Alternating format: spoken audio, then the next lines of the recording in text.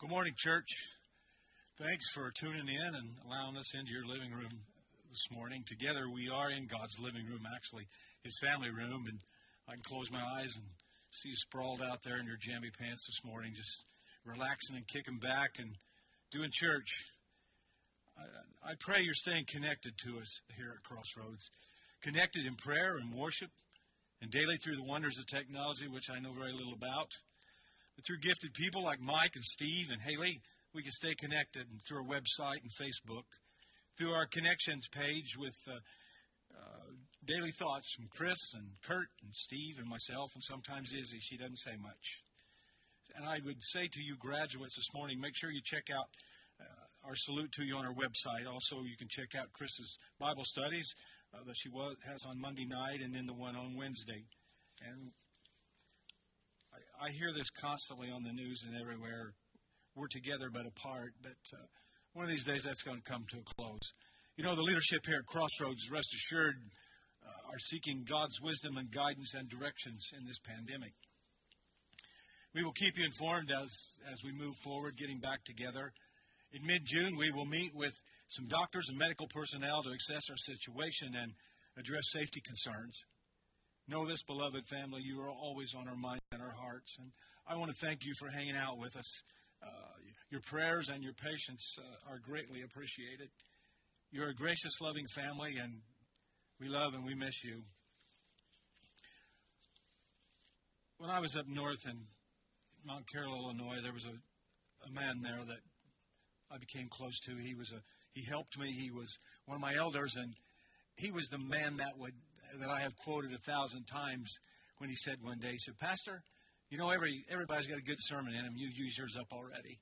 But I just want to say to Harlan's family today that we're with you and we're praying with you. He is trying to exit this life, and God's going to call him to heaven. And I know it's extremely hard on Janelle and Donetta and Alan and Kerwin. So I just ask that we continue to pray for them and for those in our midst that are struggling and are sick. Bill Hagemeyer and Pam, he has COVID-19, and the funeral that I had last Saturday for Marilyn Boner, who also had COVID-19, and I pray for Kathy and her family as well. Let's just pray right now. Lord, we love you. We thank you for loving us, and we thank you for the hope that we have in you, but that doesn't annihilate or erase or take away our grief and broken hearts and sometimes anxiety. So I just pray for those families that have lost somebody, that are in that process. I pray for those with the illness, that you would be close to them, and I know that you will, but more than that they're reaching out to you, Lord, in this time of need. We love you, God. I just thank you for all these folks. Just ask your blessing upon them today, for we ask these things in the name of Christ. Timeless messages when ideologies collide.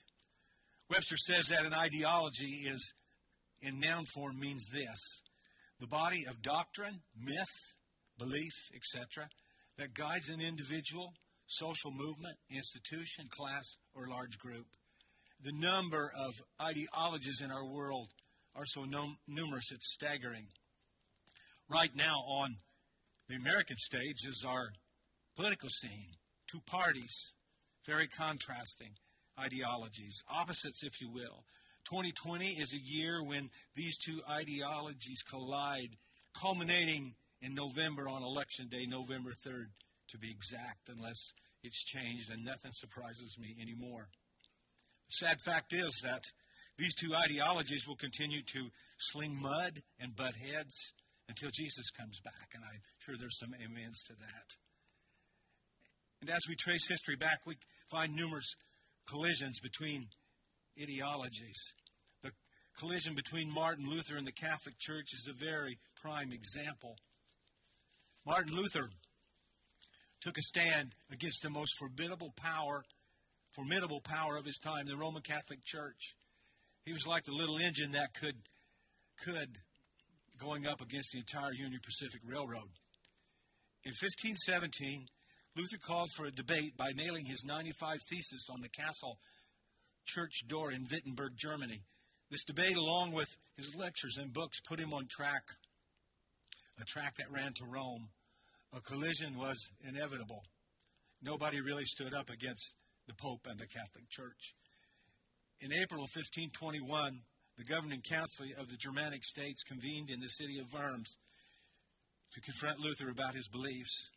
When asked if he would repudiate his inflammatory statements about the Pope and the Church, he faced his accusers with stalwart resolve and proclaimed loudly, "I cannot and I will not recant anything. Here I stand. I cannot do otherwise. God help me. Amen." Look something like this.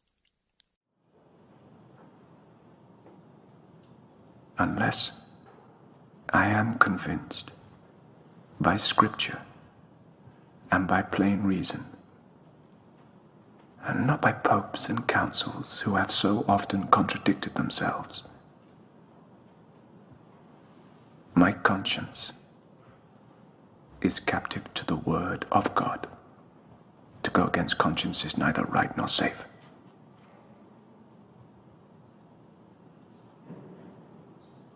I cannot, and I will not recant.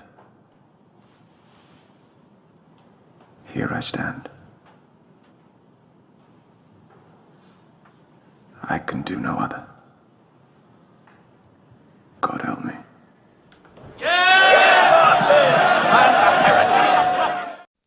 We saw the same type of resolve in Esther when she decided to stand alone against the most powerful man in Medo-Persia, her husband, the king.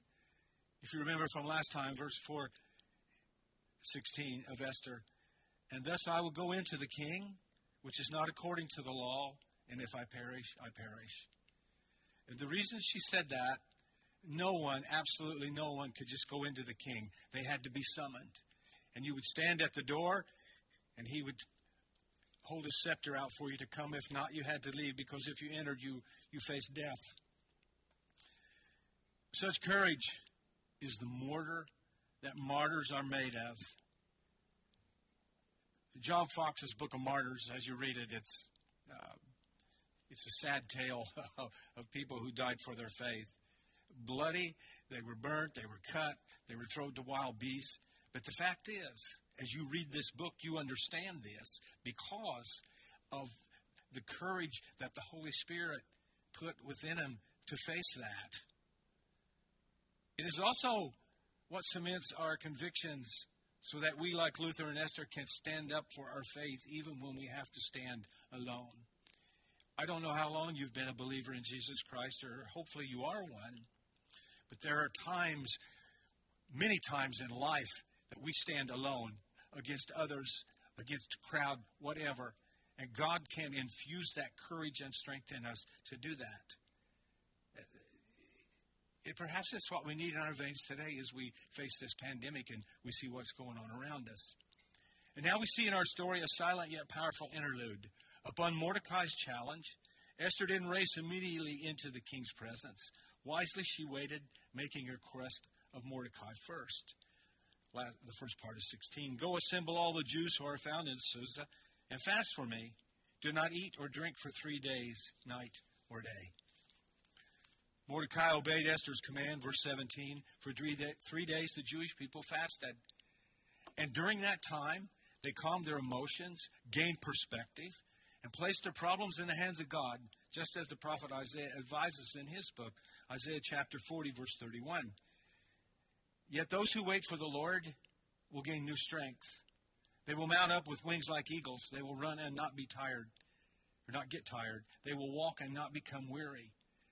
From this verse, we learn 4 things that happen when we wait on God, rather than rush into a frenzy of activity. First, we gain new strength, which we will need when the road gets rocky. Second, we get a better perspective, which gives us an eagle's eye view of our circumstances. Third, we store up extra energy, which we can draw upon at a later time. And in the fourth, we deepen our determination to persevere, which wards off weariness. So the bow atop this package of benefits is a sense of invincibility, that because we have waited and we've listened to God and not let our emotions run wild, we have listened to his touch, and the Holy Spirit puts this up in our life, that it gives us courage. Great passage of Scripture in Isaiah 41:10 through 13. God speaking directly to us. Do not fear, for I am with you. Do not anxiously look about you, for I am your God. I will strengthen you. Surely I will help you. Surely I will uphold you with my righteous right hand. Behold, all those who are angered at you will be shamed and dishonored. Those who contend with you will be as nothing and will perish. You will seek those who quarrel with you, but will not find them. Those who war with you will be as nothing and non-existent. For I am the Lord your God who upholds your right hand, who says to you, do not fear, I will help you. These are words that we need every day of our lives, and especially when certain things come up. Undoubtedly, these benefits of waiting strengthened Esther's resolve during her 3-day fast. It was a silent yet powerful interlude in the queen's life. The Lord gave Esther a calm yet wise plan. For 3 days, Esther has waited on the Lord and gained new strength. Now it is time to test her wings. In this clip, we see just an idea of the way that happened. Then I will read the scripture of how it happened, but at least it kind of gives us perspective of the grandeur of the palace and the power of the king. Let's watch. I leave you on this day, your regent in my absence, Lord Haman, Prince of the Face. It is my will that each of you obey him in every way exactly as you would regard your king.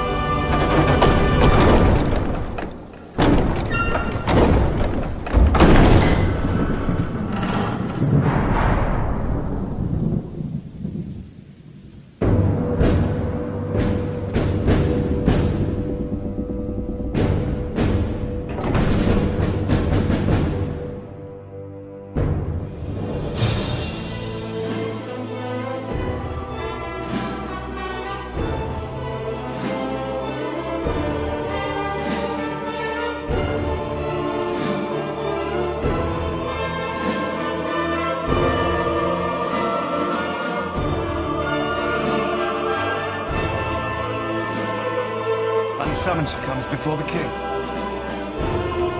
She does.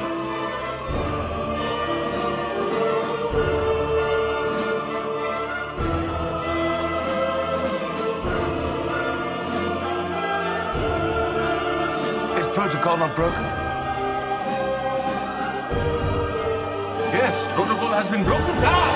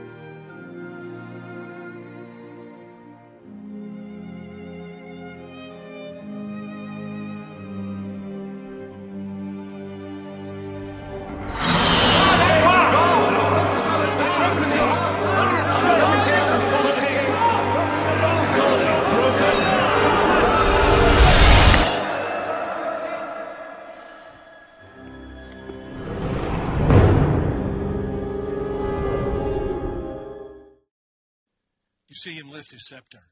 She can come. Now here is how Scripture tells the story, Esther 5, 1 through 3. Now it came about on the 3rd day that Esther put on her royal robes and stood in the inner court of the king's palace in front of the king's rooms. And the king was sitting on his royal throne in a throne room, opposite the entrance to the palace. And it happened when the king saw Esther, the queen, standing in the court, she obtained favor in his sight, and the king extended to Esther the golden scepter which was in his hand. So Esther came near and touched the top of the scepter. Then the king said to her, "What is troubling you, Queen Esther? And what is your request? Even to half of the kingdom it will be given to you." So during times of prayer and fasting and waiting, God prepares not only our hearts, but the hearts of those who oppose us, even those who are sometimes unpredictable and hostile. We see how softened the king's heart is toward Esther in verse 2. She obtained favor in his sight. In verse 3, he asked, "What is troubling you?" Calmly, Esther unfolds the first step of her clever plan. Verse 4. And Esther said, "If it pleases the king, may the king and Haman come this day to the banquet that I have prepared for him." Now notice Esther's self-control and lack of drama. She doesn't spill out what's troubling her. She doesn't point a finger at Haman and ask for his head. She doesn't play on the king's emotions and manipulate him into action. She doesn't get into a frenzy, dissolve into tears, or act in haste. Instead, she sidesteps the question and issues an invitation. Notice also that she has planned the banquet for that day, but wait. When would she have had time to plan a banquet for such a party? She did it during her 3 days of fasting. You see, waiting on the Lord doesn't mean we become inert and silent. Even if we don't immerse ourselves in activity, we can still plan and prepare. So when the table is set and the moment is right, the issue of Esther's request comes up again. Verses 5 through 8. Then the king said, "Bring Haman quickly that we may do as Esther desires." So the king and Haman came to the banquet which Esther had prepared. And as they drank their wine at the banquet, the king said to Esther, "What's your petition? For it shall be granted to you. And what is your request?" "Even to half of the kingdom it shall be done." So Esther answered and said, "My petition and my request is this. If I have found favor in the sight of the king, and if it pleases the king to grant my petition and do what I request, may the king and Haman come to the banquet which I shall prepare for them, and tomorrow I will do as the king says." So instead of answering the king's question, Esther invites him and Haman to yet another banquet. Here the queen is a perfect example of peace and patience. She doesn't panic because her confidence is not her own. Her waiting has produced in her an inner strength, that sense of invincibility we read about in Isaiah. He's calmed her heart. He's given her instructions. He has whispered in her ear and to her heart, "Regardless of what happens, you are mine in my hands, and it's going to be okay." And now we see a proud and sinister response. Suddenly, the spotlight of the story turns onto Haman, the wicked official whose plan is to exterminate all the Jews. Notice his anger and arrogance in the following verses. And sad to say, we all know people like this. Verses 9 through 12. Then Haman went out that day glad and pleased of heart. But when Haman saw Mordecai in the king's gate, and that he did not stand up or tremble before him, Haman was filled with anger against Mordecai. Haman controlled himself, however, went to his house, sent for his friends and his wife Zeresh. Then Haman recounted to them the glory of his riches and the number of his sons, every instance where the king had magnified him, and how he had promoted him above the princes and servants of the king. Haman also said, "Even Esther the queen, let no one but me come with the king to the banquet which she has prepared, and tomorrow also I am invited by her with the king." It's easy to see what Haman's priorities were: the glory of his riches, the number of his sons, and the pride of his promotions. What arrogance. It's one of those deals of patting himself on the back. He stands there preening himself like a peacock, spreading its iridescent feathers for all to admire. When a person is this self-absorbed, the focus is not on all those who bow down to him, but on the one who refuses to. That's why Mordecai grated on him so. Verse 13. Yet all this does not satisfy me every time I see Mordecai the Jew sitting at the king's gate. We see how flustered Haman was. His wife came up with a solution that would keep Mordecai from spoiling her husband's dinner with the king. God bless wives that come up with solutions. Verse 14. Then Zeresh, his wife, and all his friends said to him, have a gallows 50 cubits high made, and in the morning ask the king to have Mordecai hanged on it. Then go joyfully with the king to the banquet. And the advice pleased Haman, so he had the gallows made. So in his mind, having the king's ring, the king giving him all that power to come up with that edict that they sent out to 127 provinces that on a certain day, in a certain month, that every Jew would be murdered and all of their possessions taken in. So that's what he was on his mind and his heart as he went to the banquet. Now, here's some direct and timely advice for us to apply to our lives. So woven into the fabric of this story today are 4 threads of advice. Let's unravel them one by one and knit them kind of into our lives. First, when preparing for an unprecedented event, wait on the Lord before getting involved.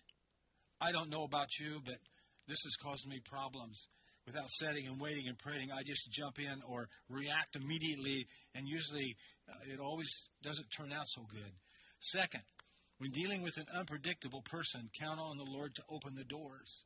The victory is God's, it's not yours. And we have seen in Scripture over and over again that God can deal with ungodly people. So we have to count on God to open the doors. The Holy Spirit is the one that opened doors. You know, it's when we witness to people about the Lord. The Holy Spirit prompts us. He knocks on our heart's door. He gives us the words to say. He opens the door for us to do that. Third, when working through an unpleasant situation, trust the Lord for enduring patience. That's not one of my qualities, but we need it. And then fourth, when standing against an unprincipled enemy, ask the Lord for invincible courage. The courage to stand in the gap for God. So, I don't know if you're old enough to remember cliffhangers, the old-time serials on the silent screen. And even those of you that watch soap operas, we want to see what happens next. It baits us. It brings us in. I have to tell you a funny story about my father, which I probably told you numerous times.